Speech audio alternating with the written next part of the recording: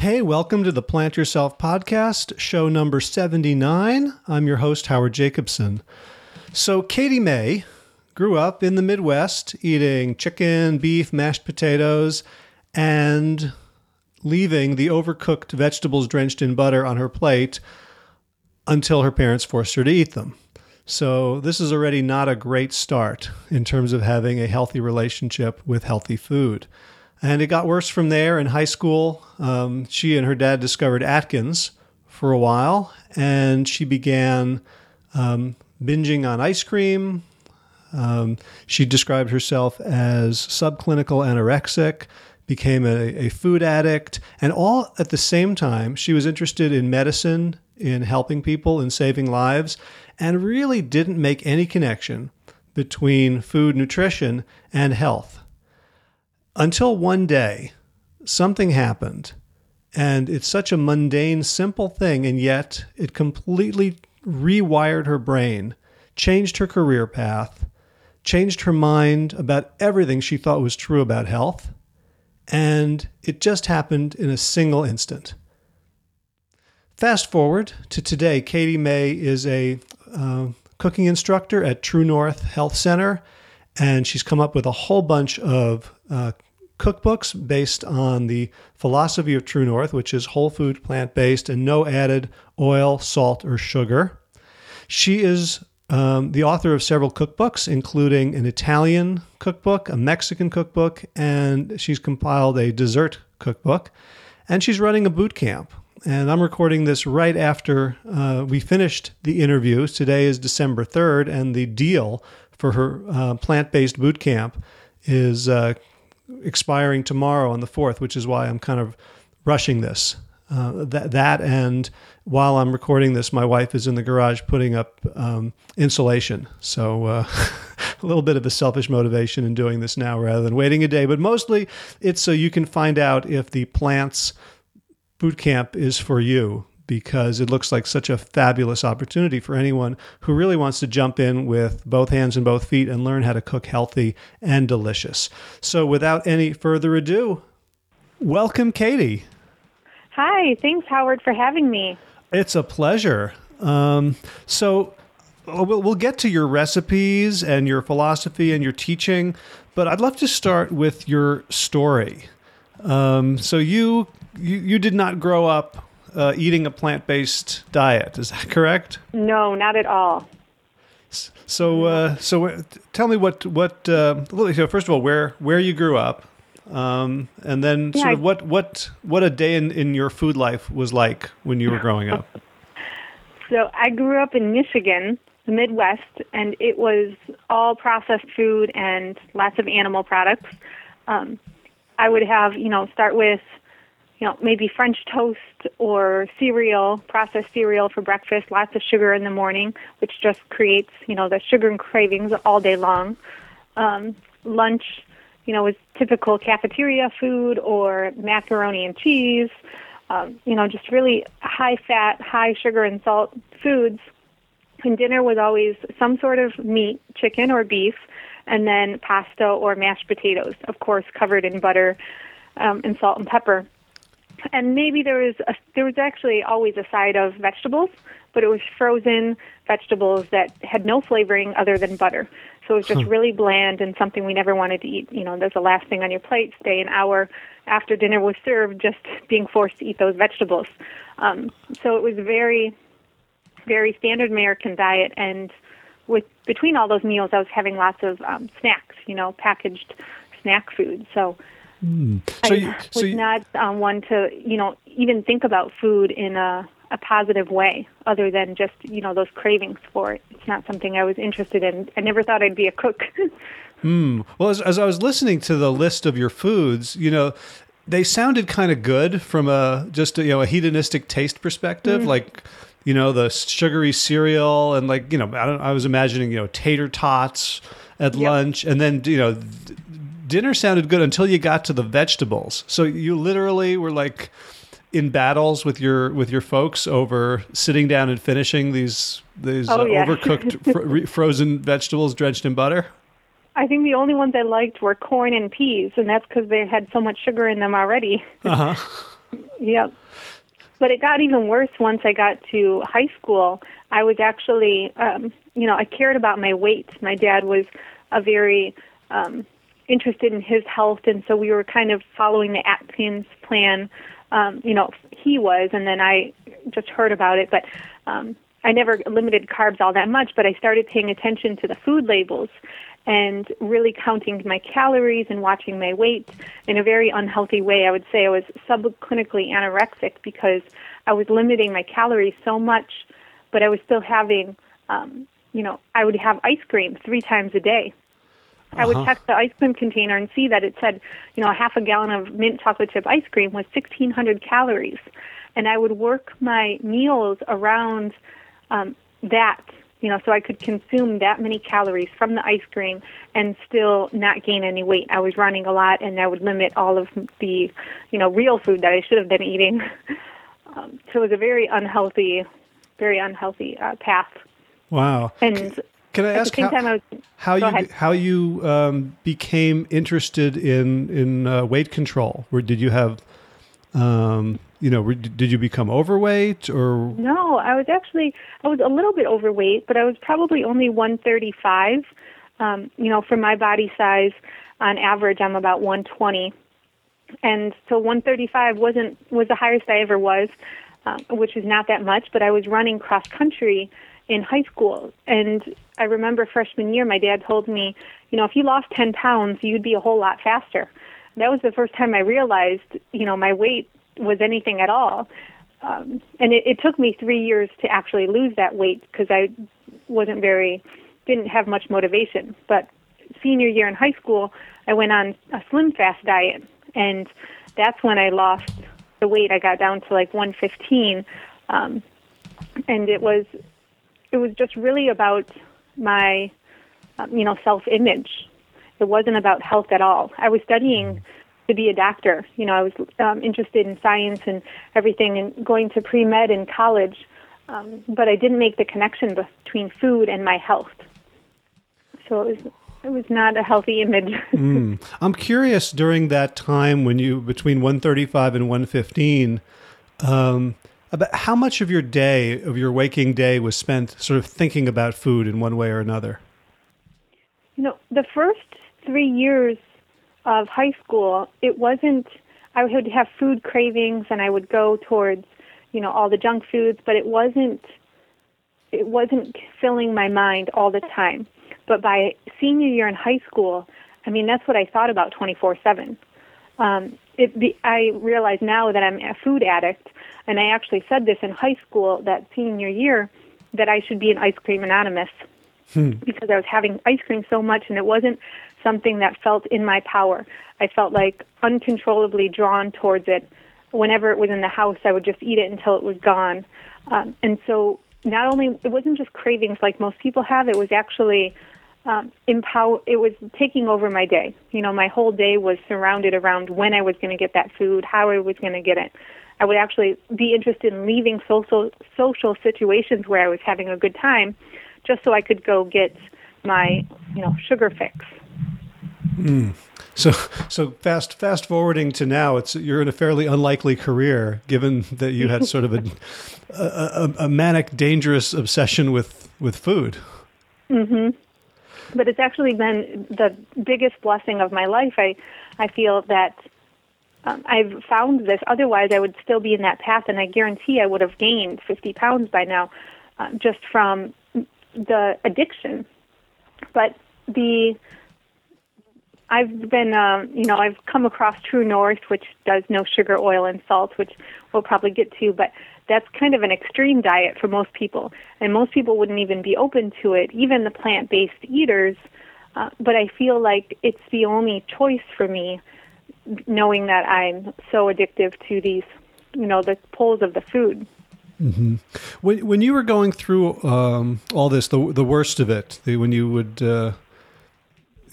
compromise social situations and be thinking about it 24/7. Did you feel like you were alone, or did you feel like there were other people, friends or family, who were also doing this? This just felt like this was your craziness and nobody else had any piece of it?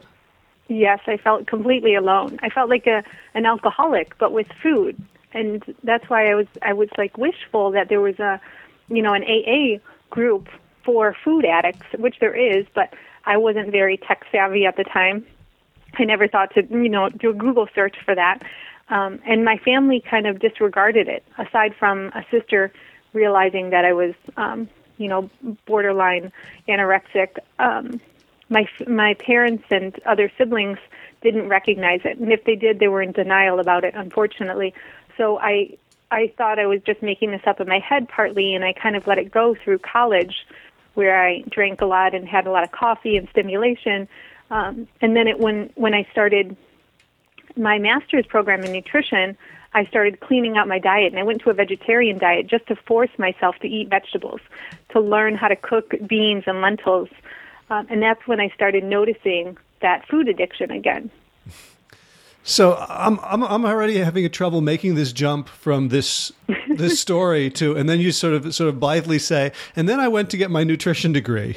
Yeah. Like that seems like the last thing in the world that you would want to approach, having had such an adversarial and emotionally difficult relationship with food. What was your thinking in saying, okay, now I'm going to study nutrition? It was actually, I can pinpoint the exact moment that I decided that. I was at Michigan State University in a pre-med program. I was thinking, a neurosurgeon for pediatrics, something like that. But I was interested in serving people and helping people be healthier. But I had just started working. This is my first experience with food, the food industry. I was working at a local grocer, like a local or co-op, a kind of Whole Foods market, just locally. And I was in the kitchen preparing food. And I cut open a bell pepper, a red organic bell pepper, and the aroma was so strong that I had to take a bite. And I took a bite, and it just tasted so good. I was so overwhelmed and impressed that vegetables could actually taste good. And I was interested in childhood obesity at the time. I was thinking about pediatrics as a specialty. So when I made that, I realized that vegetables had this power and they actually tasted good. Somehow it just clicked in my head that the food was the cure for disease. It was the prevention, it was the treatment, it was the cause. And I was like, why would I be a doctor when I could actually work with the food specifically and just study the nutrition and help people with the food? Wow. And that all came to you from an organic red bell pepper? Yes. Was this like your first, like sort of intimate relationship with a piece of fresh produce? Absolutely. The very first time. That's really remarkable. I had already decided that I didn't want to prescribe drugs to people. I didn't want to be in conventional medicine, so I was actually applying to go to Bastyr University, which is a naturopathic school. I was going to be a naturopathic doctor. And all I had to do was switch my application to the nutrition track. So it was an easy switch. But yeah, if it wasn't for that bell pepper, who knows where I would be now. Wow. Well, it sounds like the entire sort of plant kingdom was like trying to figure out how to trip you up and get your attention. Yeah. This pepper was the lucky one. Yeah. Go ahead. The school I was going to actually had a vegetarian kitchen at the time. So that's what kind of motivated me to become vegetarian. I thought it would just be an experiment for a year. I had no idea that I would, stick with it for a lifetime. So what did you discover when you switched to a vegetarian diet that made you like it? The flavors were just so incredible. There's so much more flavor. It wasn't just the meat and starches that were covered in sauces, sugar and salt, but it was actually all the plants had different flavors.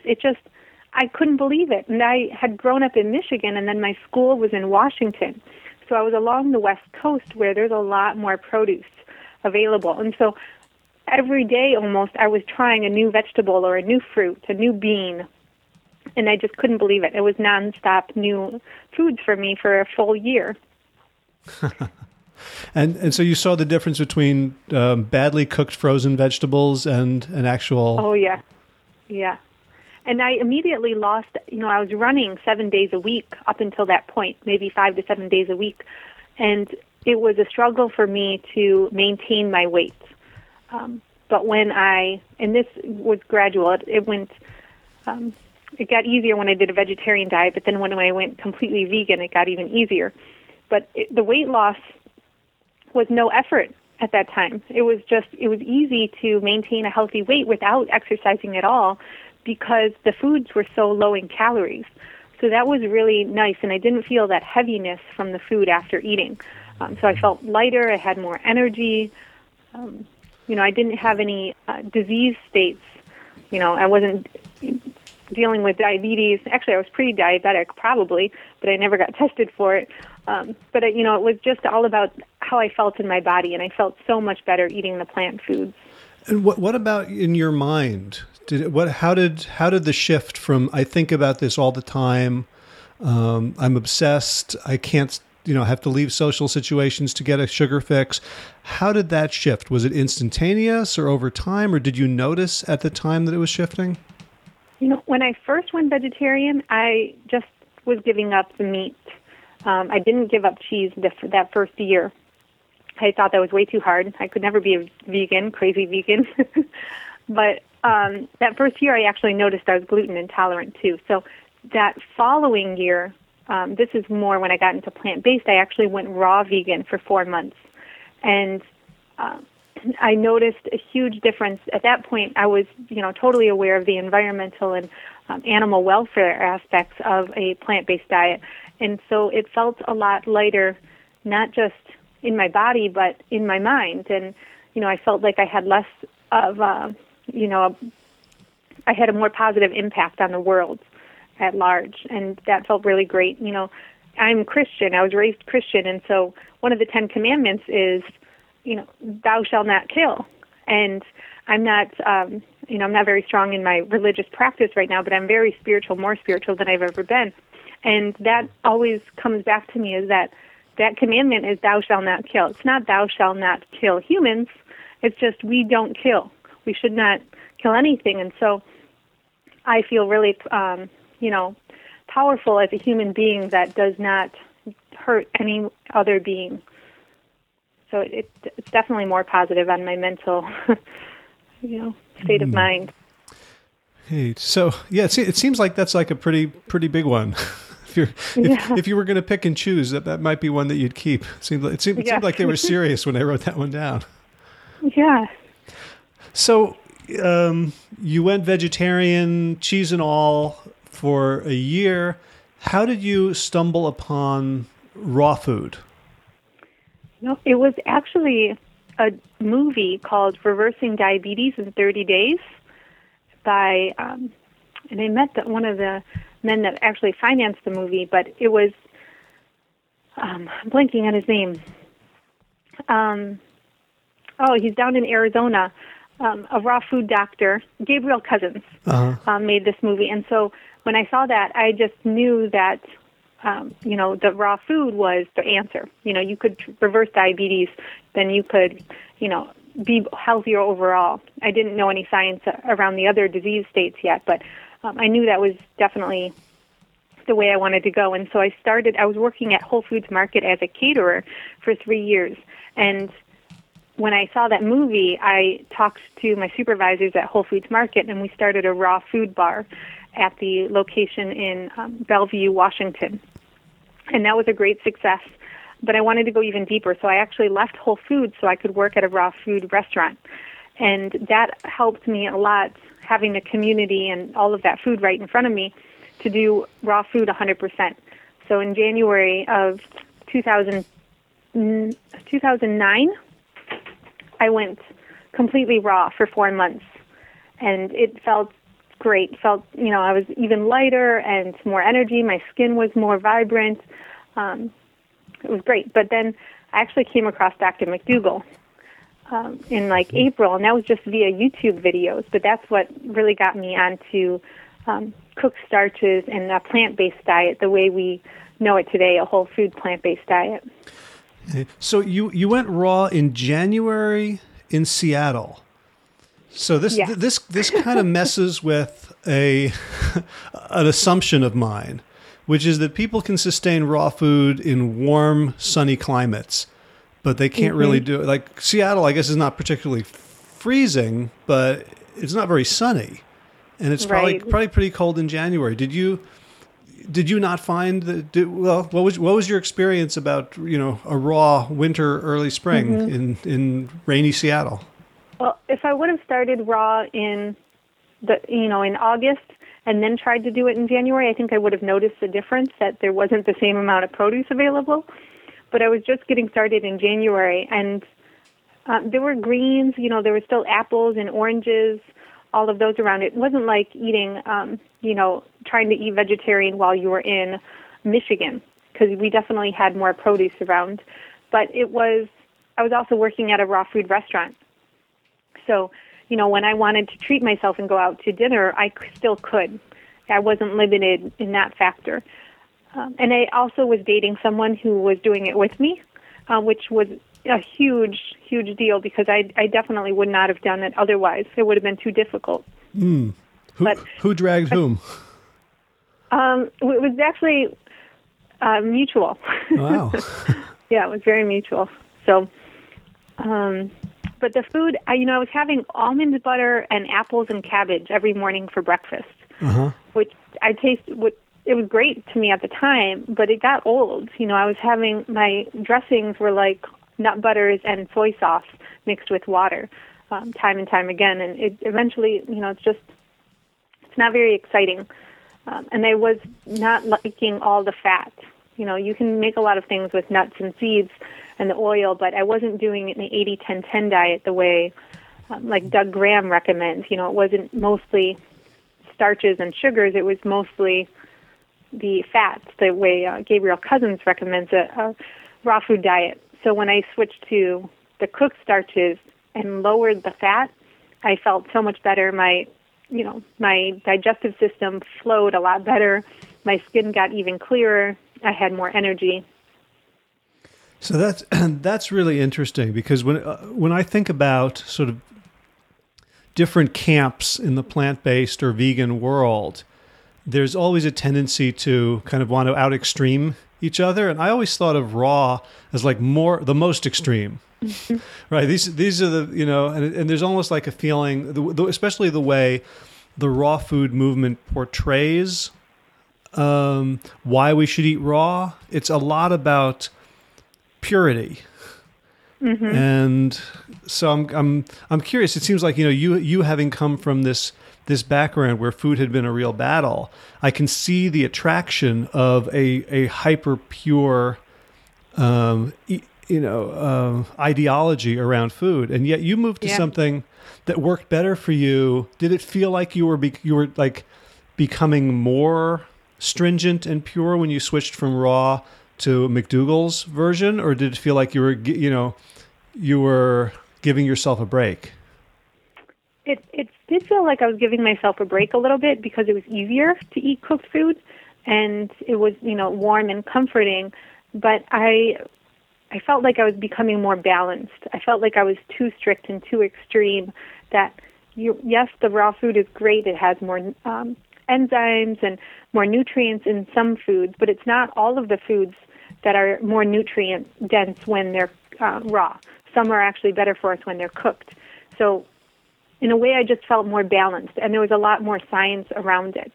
The people promoting a raw diet, there's not a lot of evidence to back it up that it's healthiest for us in the long term. Yes, people feel great, and it's a great detox, but over many, many years, I didn't see that many people thriving on it. And I saw the complete opposite when you looked at the plant-based world, whole food, McDougall style or True North style, which I came across shortly after McDougall. It just seemed more balanced and healthier, for us physically and mentally. I wonder if that had an influence on your sort of success with the, we'll call the SOS-free whole food plant-based diet, that you approached it as something that was easier and more Katie friendly, as opposed to a lot of people come at it almost like self-flagellation. Like, I'm a bad person, I can't control what I eat, therefore I'm going to eat this way. And deep down, it feels like punishment. You know, I feel like I can't control what I eat when I'm having the sugar, refined sugars and oil and salt. And so in a way, I resonate with what, you are saying some of those people say. But at the same time, I do think of this way of eating without the sugar, oil, and salt as a freeing diet or way of eating. It's given me so much more freedom to live the life I want to live. I'm not, I'm not controlled by that addictive nature of those foods. And so not only am I more free mentally, but I'm also more free physically. My health is so much better, and I can make really good food that tastes really great without being controlled by it, without having to go back for seconds and thirds, and having that full overstuffed feeling all the time. I would eat until I was in pain, and then once you're in pain, it's just like, why not keep eating? Yeah. You're already there. So it just feels so much better. I do think of it as an empowering way of eating. It's not a restriction for me. It's like, I am so blessed that I know about this information and this way of living that, I can do it. Most people don't even know about it. Right. Well, so certainly when I look at your websites, and one of them is plantbasedkatie.com, and then there's the Plants with a Z or a Z Bootcamp, which we'll get to. I don't get any sense that you're coming from a place of strictness or deprivation or any sort of self-discipline. Like, this stuff just looks frigging awesome. Thank you. And I That's think, what I'm going for. Well, I think you really have. You have an aesthetic. I mean, the websites are gorgeous. You obviously either have a great design sense, or you know how to hire designers, or whatever it is. But it comes, that's sort of a tip of the iceberg of what I sense is, like, you've turned into a foodie. Yeah. Like, through a really strange, circuitous path. From subclinical anorexic, from standard American slop to subclinical anorexic to raw to McDougall, and through all that, you've it seems like you've come into contact with a part of you that just derives tremendous pleasure from food. I do so much. It's actually it's still effort for me to find the balance, because I like it so much that I can be creating these whole food, plant-based meals all the time. And I don't really want to overeat, and I don't go back for seconds, but it's my work. So I'm still thinking about food a lot, but it's in a much healthier way. But I just do love it so much. There's so much you can do with all of the different vegetables and fruits and all the nuts and seeds and everything. It's endless, the amount of variety we have. It's really exciting, too, to think about these foods in new ways. We used to just use beans when we were having burritos or tacos, and now we can actually blend up beans and use them as a creamy alternative to nuts and non-dairy milks and things like that. So it's like we're on the verge of a whole new culinary world.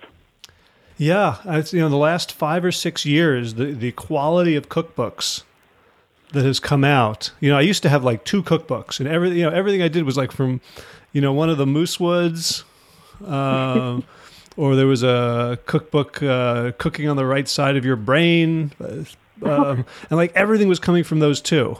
And now I have, probably close to 75 plant-based / vegan cookbooks. Wow. And I don't keep the ones that I don't like. So you're part of a real, a renaissance of food. Thank you. So I'm curious. You talk about how much pleasure you get out of food these days, and I'm thinking back to the beginning of our chat. How would you compare? And I guess I'm asking you this question to speak to the people who can't comprehend of a pleasurable diet, not including meat, cheese, fried foods, sugars, breads, pastries. how do you compare the pleasure you get out of food now with the pleasure that you got out of food as a kid when it was, the stuff you really liked, the fried foods or the candy or ice cream or stuff like that? What's the difference in that experience of pleasure? It wasn't just when I was little. Just recently it happens too. I'm not perfect, and I don't expect anyone else to be. But if I get trapped in having something really concentrated in all those, they're like chemicals, the sugar, oil, and salt. It's a very quick, immediate, and non-lasting satisfaction. It's immediate pleasure, but it's like that's what it is. Is I think pleasure. It's not, you're not happy with it. It's just it feels good in the moment, and as soon as it's gone, you have that crash, and you want more of it. Just like the saying, one bite is, 1,000 bites is never enough, and one bite is too much. Mm-hmm. I might have messed that up, but that's how it is. You could eat, a whole bowl of ice cream, the really rich dairy-filled ice cream, and it tastes delicious on your tongue, but as soon as it's gone, you want more, regardless of how full you are. And it's only pleasurable when you're having it. Where I think with the whole foods, whether I'm having sugar from fruit or, a big starchy pasta salad with a hearty marinara sauce on top, that lasts longer. I'm enjoying it all the way through. I'm actually enjoying it ahead of time when I'm preparing the food, even when I'm grocery shopping for the food, picking out the fresh produce. It's exciting because it looks so good, it smells good, it's beautiful, and then it keeps your energy going all throughout the day, and you don't have a crash afterwards. So it's a much more stable happiness, and it's giving you all the nutrients you need, and releasing all the good serotonin and dopamine that your body wants, makes you feel good at a very steady pace throughout the day. So it's not these highs and lows. Yeah. Cool. So let's talk about food. So I think your first book was The Mexican Plants. Is that right? Yes. Yeah. So why did you choose Mexican as a cuisine to show off the flexibility and possibilities of a whole food plant-based diet? I initially chose it because it was so easy to do. I was having, sweet potato tacos at least 3 nights a week. Sometimes it was, every day.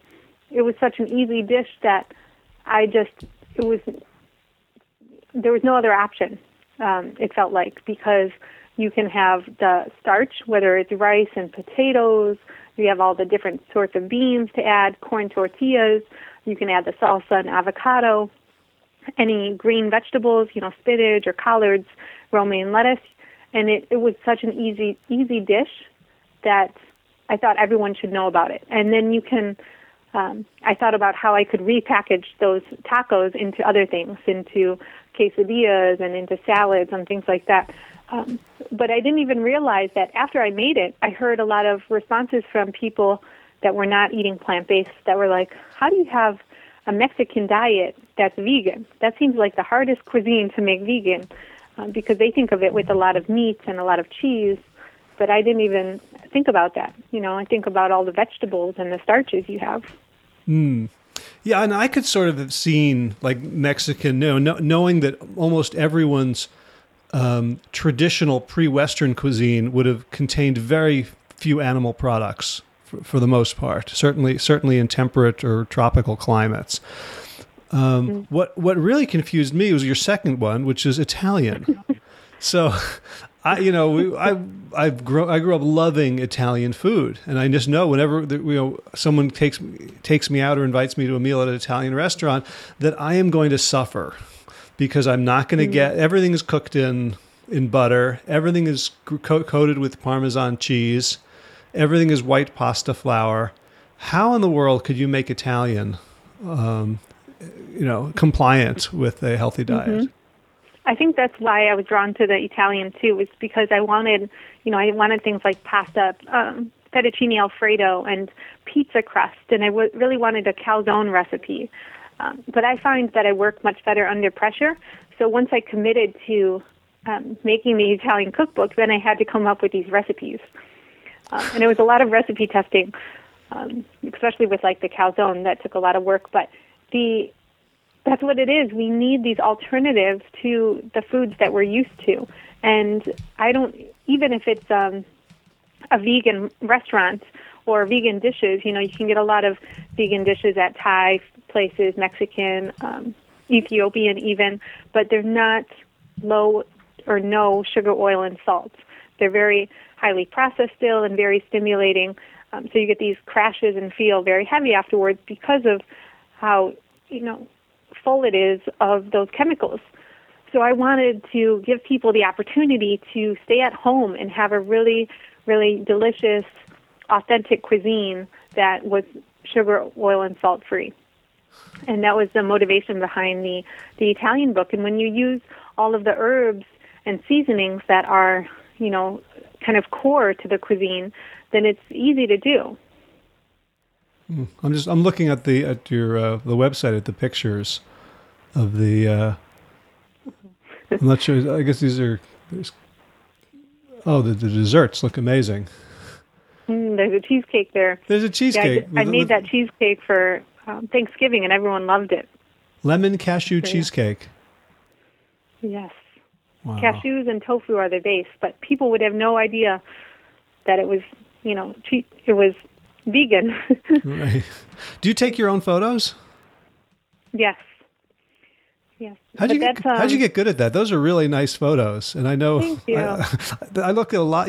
I've seen a lot of pictures of good food where the pictures themselves were not really appealing. How did you get good at the photography? It was just a lot of practice, and I take a ton of pictures, and then I just only have a few that are decent. Kathy Fisher, I actually used to live with Kathy Fisher of StraightUpFood.com, and her pictures are gorgeous. So she was definitely an inspiration. But I would love to take a class or something like that in the future. And honestly, it's something that keeps me from posting recipes sooner. So it might be worth to hire someone else to take the pictures, just because it's time consuming. Right. Yeah. That's been my experience when I wanted to plate things for public viewing. Is I would do like 200 pictures. First of all, I have a really nice camera that's far better than I deserve as a photographer. So it saves me every so often. And then that's how I feel. I don't actually know what all the dials and buttons do. So, but if I take 300 pictures with enough different settings, like 2 of them will be all right. Exactly. So you just came out with another one, right? It was a free cookbook. Yes, I had a dessert cookbook with over 60 recipes. So the other cookbooks are actually about 26 recipes or so. Because eventually I want to have a published global cookbook. So I just make these little cookbooks to all come together in the end. But I decided to make a dessert cookbook for the holidays to help people get through the holidays without going back to, the foods that are familiar. The traditional chocolate chip cookies or sugar cookies and pumpkin cheesecake and everything. So I made this dessert cookbook, and I got people involved, people in the plant-based community and other plant-based chefs, so that I didn't have to make all the desserts myself. Because, I don't want to eat that much of the concentrated foods like that, and it would just take so much time. And it was really fun to get everyone else involved, and people really liked being able to contribute recipes. So it got much larger than I thought it was going to. So there's 60 recipes, which is a lot of sweets. Wow, and you got Chef AJ to reveal her granola. Oh yes, which actually started with Miyoko Shinner, but it was so good. Miyoko had a little more fat, nuts, and seeds in hers, so Chef AJ cut that out. But it's not easy to make an oil-free granola. No, it takes an awful lot of dates. Yeah. Yeah, but that's a delicious granola. I've had it a couple times. Yeah, that's my problem with dessert cookbooks is whatever I make first, I just keep making. I get nervous that nothing else is going to be as good. It's just Yeah, like this happened they're all to me. good though. This happened to me. I was going through Chef Dell's Better Than Vegan cookbook, and I opened randomly to chocolate pumpkin loaf. And actually, no, Amazing. I think it was in the Forks Over Knives cookbook that he did. And there's like a dozen great recipes in there, but I just keep making that one. Now it's like I'm good at it. I just don't want to, don't want to risk that's it. good though. That's what I really encourage people to do, is make one recipe or a few recipes over and over again, so it becomes so habit that you don't need the recipe. You can make it off the top of your head, and then you add in a new recipe and kind of work it that way. But it needs to become familiar that we don't have to get out the recipes all the time. We want it to be easy. I never thought of that. It's so obvious now. It's that's true, that you want to get good at a couple of things, right? Because I've always approached it like I'm good at reading recipes, and I'm decent at chopping, and I have most of all of my fingers, and like I can cook pretty much anything. But you're right. There's just like a few things that I can just whip up, like without having to think about it, without the friction of what am I going to do? Do I have all the ingredients? Right. What's a couple of your staples throughout the week? Well, so there's a few that we actually make the spice mixture in bulk.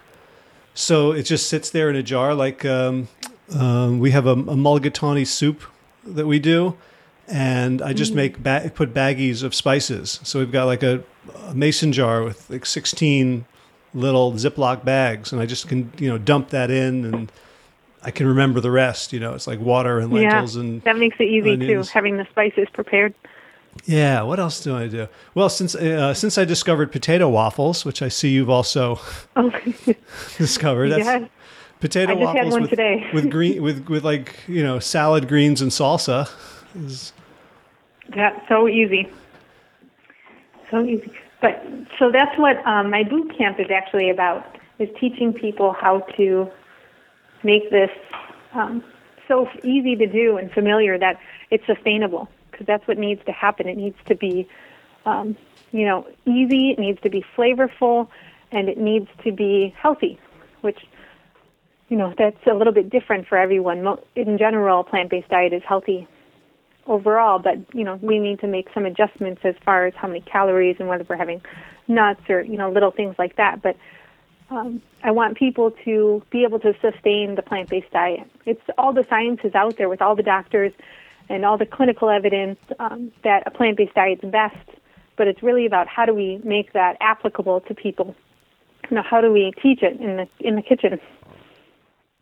Well, I love that thought. When I think about a boot camp, I think about doing something repetitively until I can do it in my sleep. I imagine sort of those the war movies where they're like taking apart their rifles, cleaning them, and putting them back together blindfolded.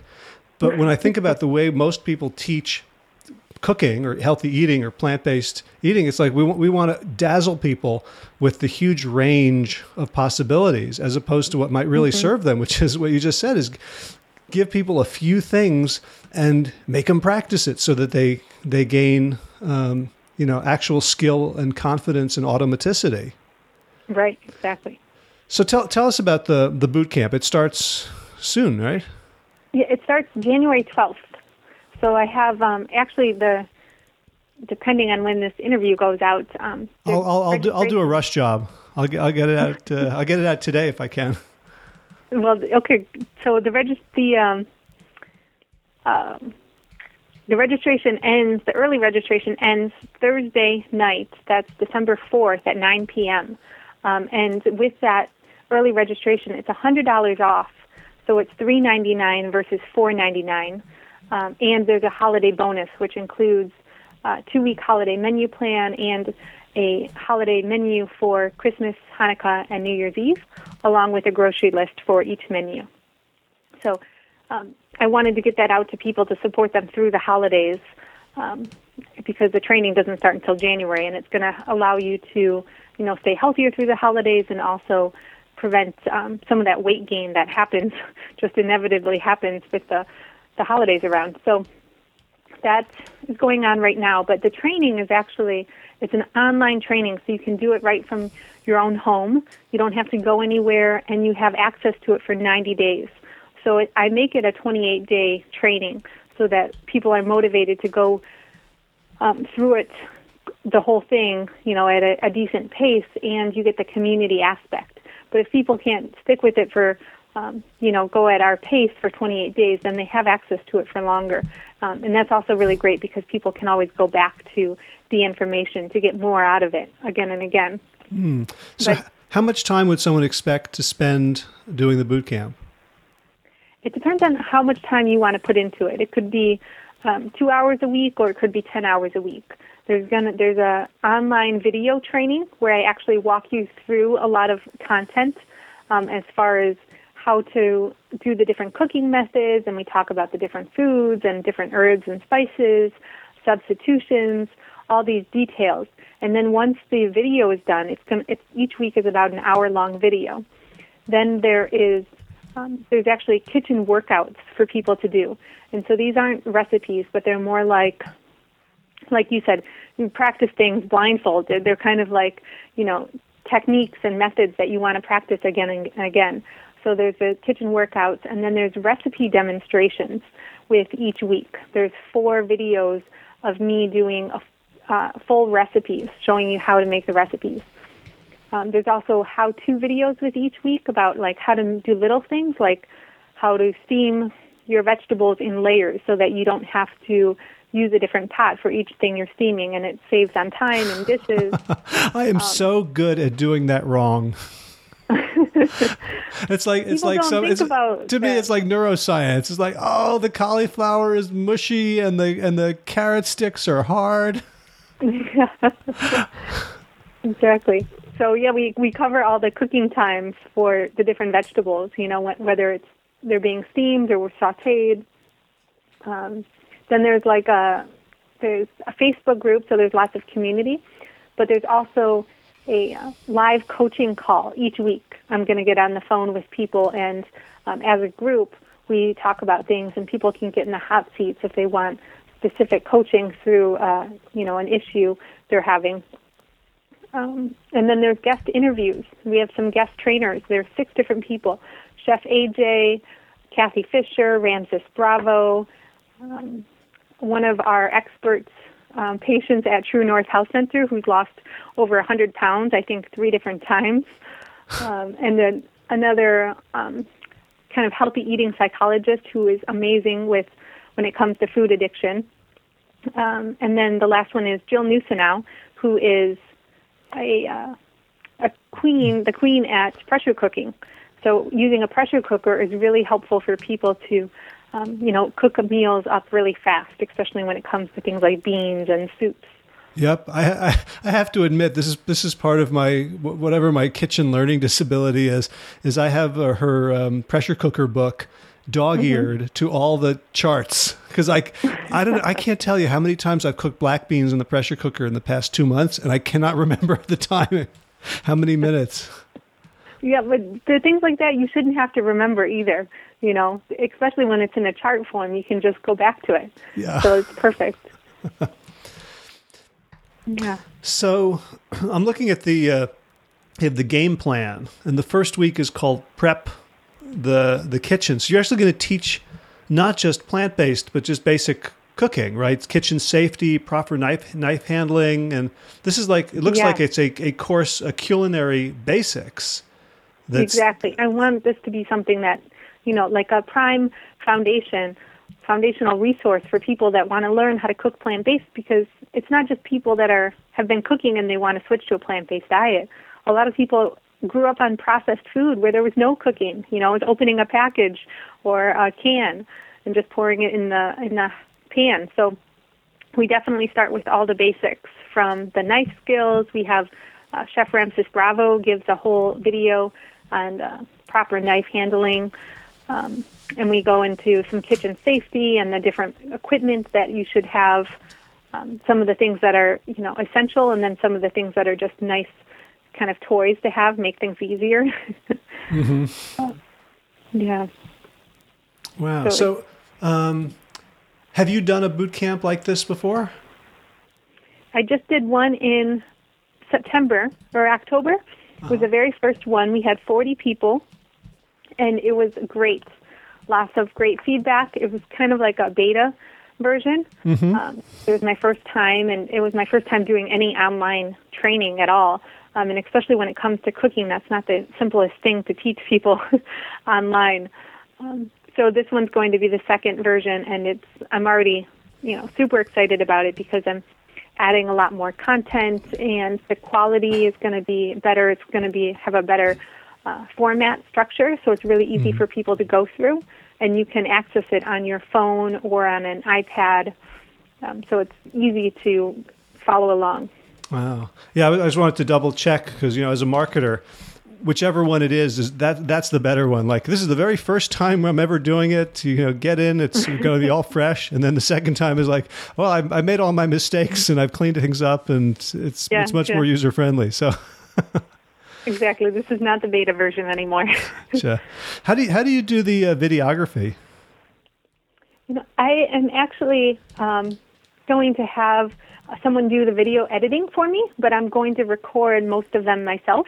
And I've done a couple in my home, but it's not the best setup. So I actually have, I got like a kitchen island to do my videos or my recipes on, because in my kitchen there's a counter all around the kitchen, and so you can't see the actual countertop that I would be cutting on if I didn't have a separate table. So I'm going to do the recipe demonstrations that way, and then I'll have someone edit it and put it all together so it looks nice. Gotcha. So I'm curious about the 40 folks who took your first one. Like, who were they? Why did they want to take it? And what did they get out of it? There was actually a wide range of people in it. So some people had been doing plant-based and actually doing SOS-free for a while. And I was a little bit nervous in the beginning because, people that are already doing an SOS-free plant-based diet, they've been doing it for 3 years or more, they have a lot under their belt. But I still got feedback that they learned a lot from taking this course, so I was really happy about that. Sometimes I guess I take for granted the things I know, thinking everyone knows them. But it was nice that I was able to help them. And then there was people that were brand new to a plant-based diet, and they felt lost before, and now they feel like they're able to do a lot more in the kitchen, and they feel more confident in experimenting with new things. That's something I'm really big on, is you don't need to follow a recipe exactly as it says. You can make substitutions. You can add more of a certain spice if you like that, or leave certain ingredients out.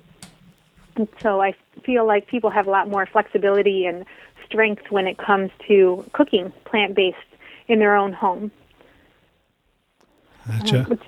Which is awesome. And people that are actually the ones that signed up for the beta version as a kind of a prize, a gift to them for signing up so early, is that they get lifetime access.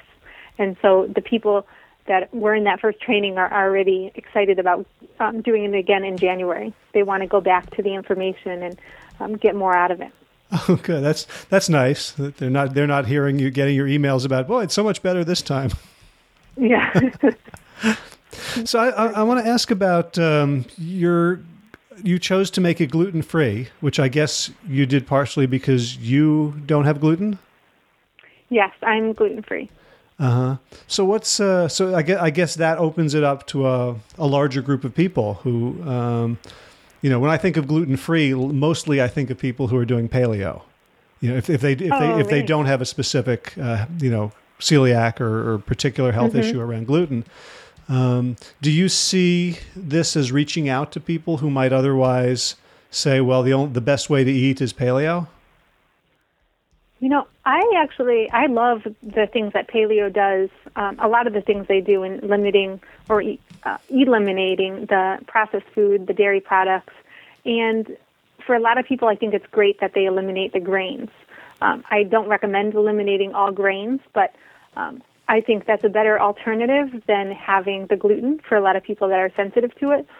And even if people aren't sensitive to it, I highly recommend people learn to cook without the gluten, because the reason we're so, it's become such an issue nowadays is kind of, there's multiple factors, but one of them is that the wheat, even whole wheat, is highly, highly been refined, the actual plant itself. So even if it's the food is not refined and everything's taken out of it, it's still a lot less diverse than it used to be. I forget the exact numbers. Dr. Goldhammer told me once, I think it went from like 70 different genes to, 17 different genes or something crazy like that. It's just not the same plant that it used to be. And so our body handles it differently. But another thing that is really crucial is that we are consuming all of this wheat, and we don't have a healthy digestive system that keeps the proteins from coming into our bloodstream in a form that we don't want. So what happens is we have an unhealthy digestive system, and you can call it leaky gut, which means that the cells in our digestive tract wall are not tightly packed together. There's holes in between the cells. And when there's holes in between, larger proteins can get through that are not supposed to get through to our bloodstream. And when that happens, there's these foreign particles, these larger proteins that our body thinks of as kind of a foreign object that should be attacked. And so we start creating antibodies against these. And that's what happens with gluten. When you have that in the wheat and some other grains that have gluten in it, it gets into our bloodstream, and then we start attacking this like it's a foreign object. And because a lot of people don't have a healthy digestive system, it's only a matter of time before they develop an allergy to the gluten, which is what happens when you have those antibodies attacking it. That's the allergy to the gluten. And so what I want to do is try and help people avoid becoming sensitive to gluten if they're not already. And to do that, I think we need to limit the amount we're having and create overall healthier digestive system, which happens with a plant-based diet. And when you're avoiding the sugar, that makes a big difference too. So it's not necessarily that everyone needs to avoid it, but I think everyone would benefit from limiting it. At least knowing that there's other options. Yes, and the other options taste good. Right. So I don't want to spoil things. So because obviously people need to sign up, but I'm really curious about week 1.5. Make a green salad preparation that will last 3 to 4 days. Can you give us some hints? Because this is just me being selfish and wanting to know, because I feel like I make green salads and like by the next evening, they look more like compost than food. Of course. A couple of things is I don't actually put the entire salad together. You can if you want to, but what I like to do is keep things separate. I cut up my carrots and celery so that they're in long sticks, kind of, and I keep those in water. You want the celery and carrots covered in water. They'll last forever. If you want to change the water every few days. It could actually go like a full 7 days without changing the water. But that's how I buy a huge bag of carrots, and then it lasts forever because it's in the water. So then you don't have to process it from scratch every single time you want a salad. When it comes to the other vegetables like bell peppers and radishes and beets and things like that, I prepare them. As soon as I get home from the grocery store, I take all of my vegetables and produce out and process it all in the way that I'm going to be consuming it. And sometimes it's not all in the same way. I'll have beets that I'll leave whole because I'm going to use them in, a dinner later on in the week, but then I'll have other ones that I actually steam right then, and then once they're steamed, I just chop them up and store them in the fridge so that I can put them onto my salad whenever I want. When it comes to the greens, though, the best way to keep the greens fresh is to wash them and rinse them, but then dry them so that there's not a lot of moisture there. You want it to be a dry container, but then keep them in the container with a moist cloth, like a damp paper towel. So I have actually, if you've ever worked in a kitchen, have you ever worked in a kitchen? Not that I would admit to. I don't want to get the kitchen in trouble. Okay, so you have these large containers. They're called Cambros, and they're like big plastic containers. You could do this with any container, but I like the Cambros that I actually get from restaurant supply stores because they're larger than just how do you spell container. that? Cambro is Cambro. Oh, Cambro. never heard of it. I've seen those. I've definitely, they sit there and they chop all the veggies and they put them in water or put them even in ice water, and then they just use them as needed. Yep, exactly. And so I actually store those in my fridge. So, a lot of, when we're on the plant-based diet, there's not much processed products in the fridge. So there's lots of space for all your fruits and vegetables. And so I have these big containers that I store, like my carrots, and celery and the water in there. And then I have one for the greens. So I put a damp paper cloth down, and then I put my leaves of romaine lettuce on top of the cloth, and then put another damp paper towel down, and put the lid on there. And that lasts easily for 4 days. Every few days I'll check it and see if I need to change the paper towel just to make sure that it's lasting longer. But that's a really easy way to make the salads really quick when you want them. You don't have to, chop everything from scratch. It's all ready to go. But another thing you can do is actually, this is perfect for if you want to have salads on the go, if you want to take it to work. You can actually take a mason jar and have your romaine lettuce chopped up and stuff it into the mason jar, and just make sure it's airtight and there's no water in that container. That'll last a couple days, so you can make those ahead of time and then just take it with you to go. And you could have the lettuce all in one container, depending on how big you want your salad, and then have a separate mason jar for your vegetables. And anything that's kind of moist, if you're using olives or something like that, you want to put that at the bottom of the mason jar and then stack up all your other vegetables and screw the lid on tight, and then you have all your toppings for the salad. And then I like to keep my dressing separate. Some people actually put the dressing on the bottom of that vegetable jar. I prefer to keep mine separate.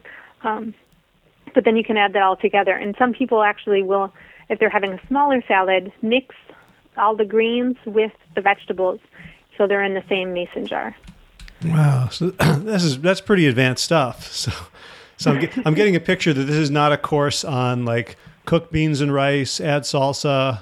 This is pretty. Well, we cover that too, but for people that want salads, some people don't actually eat salads all that often. I'm one of those people. I would rather have cooked greens. I like my greens warm most of the time. Mm-hmm. But it's important when people want the salads that we can make it, easy to do and sustainable. Cool. It sounds great. And I'm just getting this picture of, most of us kind of know what we should be eating. And so much of plant-based education is just sort of repeating to people what we should be eating. And it sounds like this course is really giving people nuts and bolts, tools, and chances to practice to make this as easy or easier than whatever people were doing beforehand. Mm-hmm. Thank you. I want it to be, an action-filled course. It's not about just getting the information. You need to be applying it because we hear over and over what we could be doing, but, it's not often that we actually go and do those things. Right. So it's time to go, but one last question. You cook at at True North, is that right? Yes, I do cooking classes every Thursday. I teach how to cook this way, and a lot of times I actually go, like you said, I do more of the recipes that are alluring and draw people in. But then sometimes I'll do the more basic classes. But it's an honor to be there. So I'm asking because I haven't been yet. And, I know my own experience and I know people's experience, but there must be something about seeing what happens at True North, that how people come in and how they leave That must be really God. profound. Is there anything you can share with us about what that's like? Amazing. It's I have chills and tears in my eyes right now just thinking about it. That people come in, not everyone comes in sick and with the disease state or, in pain, but a lot of people do. I mean, you have people that come in and they can't walk or they can't sit for longer than 10 minutes without, having pain. There's just so many conditions. People have autoimmune conditions. They're dealing with diabetes. They might have to get a foot amputated. There's so many different issues people are experiencing. But within a few days, sometimes it's just one day, they have less symptoms and they're in less pain. And seeing that, every week I get to see that. It's really, really inspiring. And it keeps me going. I would never, ever, ever consider doing anything else because this is so powerful. And it's such a blessing to be able to contribute in any way that I can to help people do this, And so I highly recommend anyone, everyone to check out True North. It's not just for people that have a disease state or, pain they're dealing with. People are coming just to detox. Whether they actually want to do a full water fast, which is what True North is known for, or if they want to just do a juice fast or just eat the food. Just eating the food is really powerful because it's such a clean diet. Right. Well, there's a lot of us out here who are hoping for a True East, a branch a little closer to the Atlantic. But, that would be great. Yeah. Oh. Well, Katie, thank you so much. So if people want to find out more about you, where should they go? If you want to find out more about my recipes and, what I have to offer, you can check out plantbasedkatie.com. But if you are interested in the boot camp at all, if you want to take your plant-based cooking to the next level or just want to get started with plant-based cooking in your own home rather than eating out and buying vegan foods, then check out plantsbootcamp.com, and that's PLANTZ as in zebra, bootcamp.com. And then, of course, I'm on social media. You can find me there. Awesome. So that starts January 12th, and for in case this podcast has longevity, we're talking about 2015. I'm sure it will. You have so many great interviews here. Oh, thank you. But if people are listening to this and it's 2032 or something, just check out plantbasedkatie.com or yes. I don't know where the internet will be then, but I'm sure you'll be teaching people how to eat healthy. Yeah, thank you. And I hope to see you at True North sometime. Oh, well, just, Definitely. let's just, let me know when the bed's reserved and I'll be there. Okay. So, Katie May, thank you so much for taking the time. You're welcome. Thank you, Howard. Okay. Bye-bye. Bye. I hope you enjoyed that interview with Katie May. And if you did, I hope you'll take a look at the link on this podcast page for her Plants with a Z, bootcamp.com. Upcoming interviews. Soon I'm going to be talking with Amy Hamlin, who's head of the New York Coalition for Healthy Food. She's been advocating and scrapping and fighting and shouting for years, trying to get healthy food into public school cafeterias. So we'll talk about what she's been up to. I interviewed her several years ago, and so we'll be talking about what the progress has been in the interim. Also have a fun interview coming up next week with Mike Crockett, who has a great story. He was actually featured in he appeared in the Mickey Rourke movie, The Wrestler. He works as a bouncer, and he is the most unlikely plant-based eater you could imagine. So that will be a lot of fun. Also, I'm going to interview my friend Carrie Kay, who is a healer with many different modalities to her name. I'll tell the story about how she helped me with a back problem that felt almost miraculous. And the other confirmed interviews right now, Koya Webb, who is a yogini and an amazing plant-based advocate for health. And off of the topic of food, I'll be talking to Anne Bradney, who is the founder of the Radical Aliveness program. So if Radical Aliveness sounds good to you, you'll want to tune in for that as well. Until next time, be well, my friends.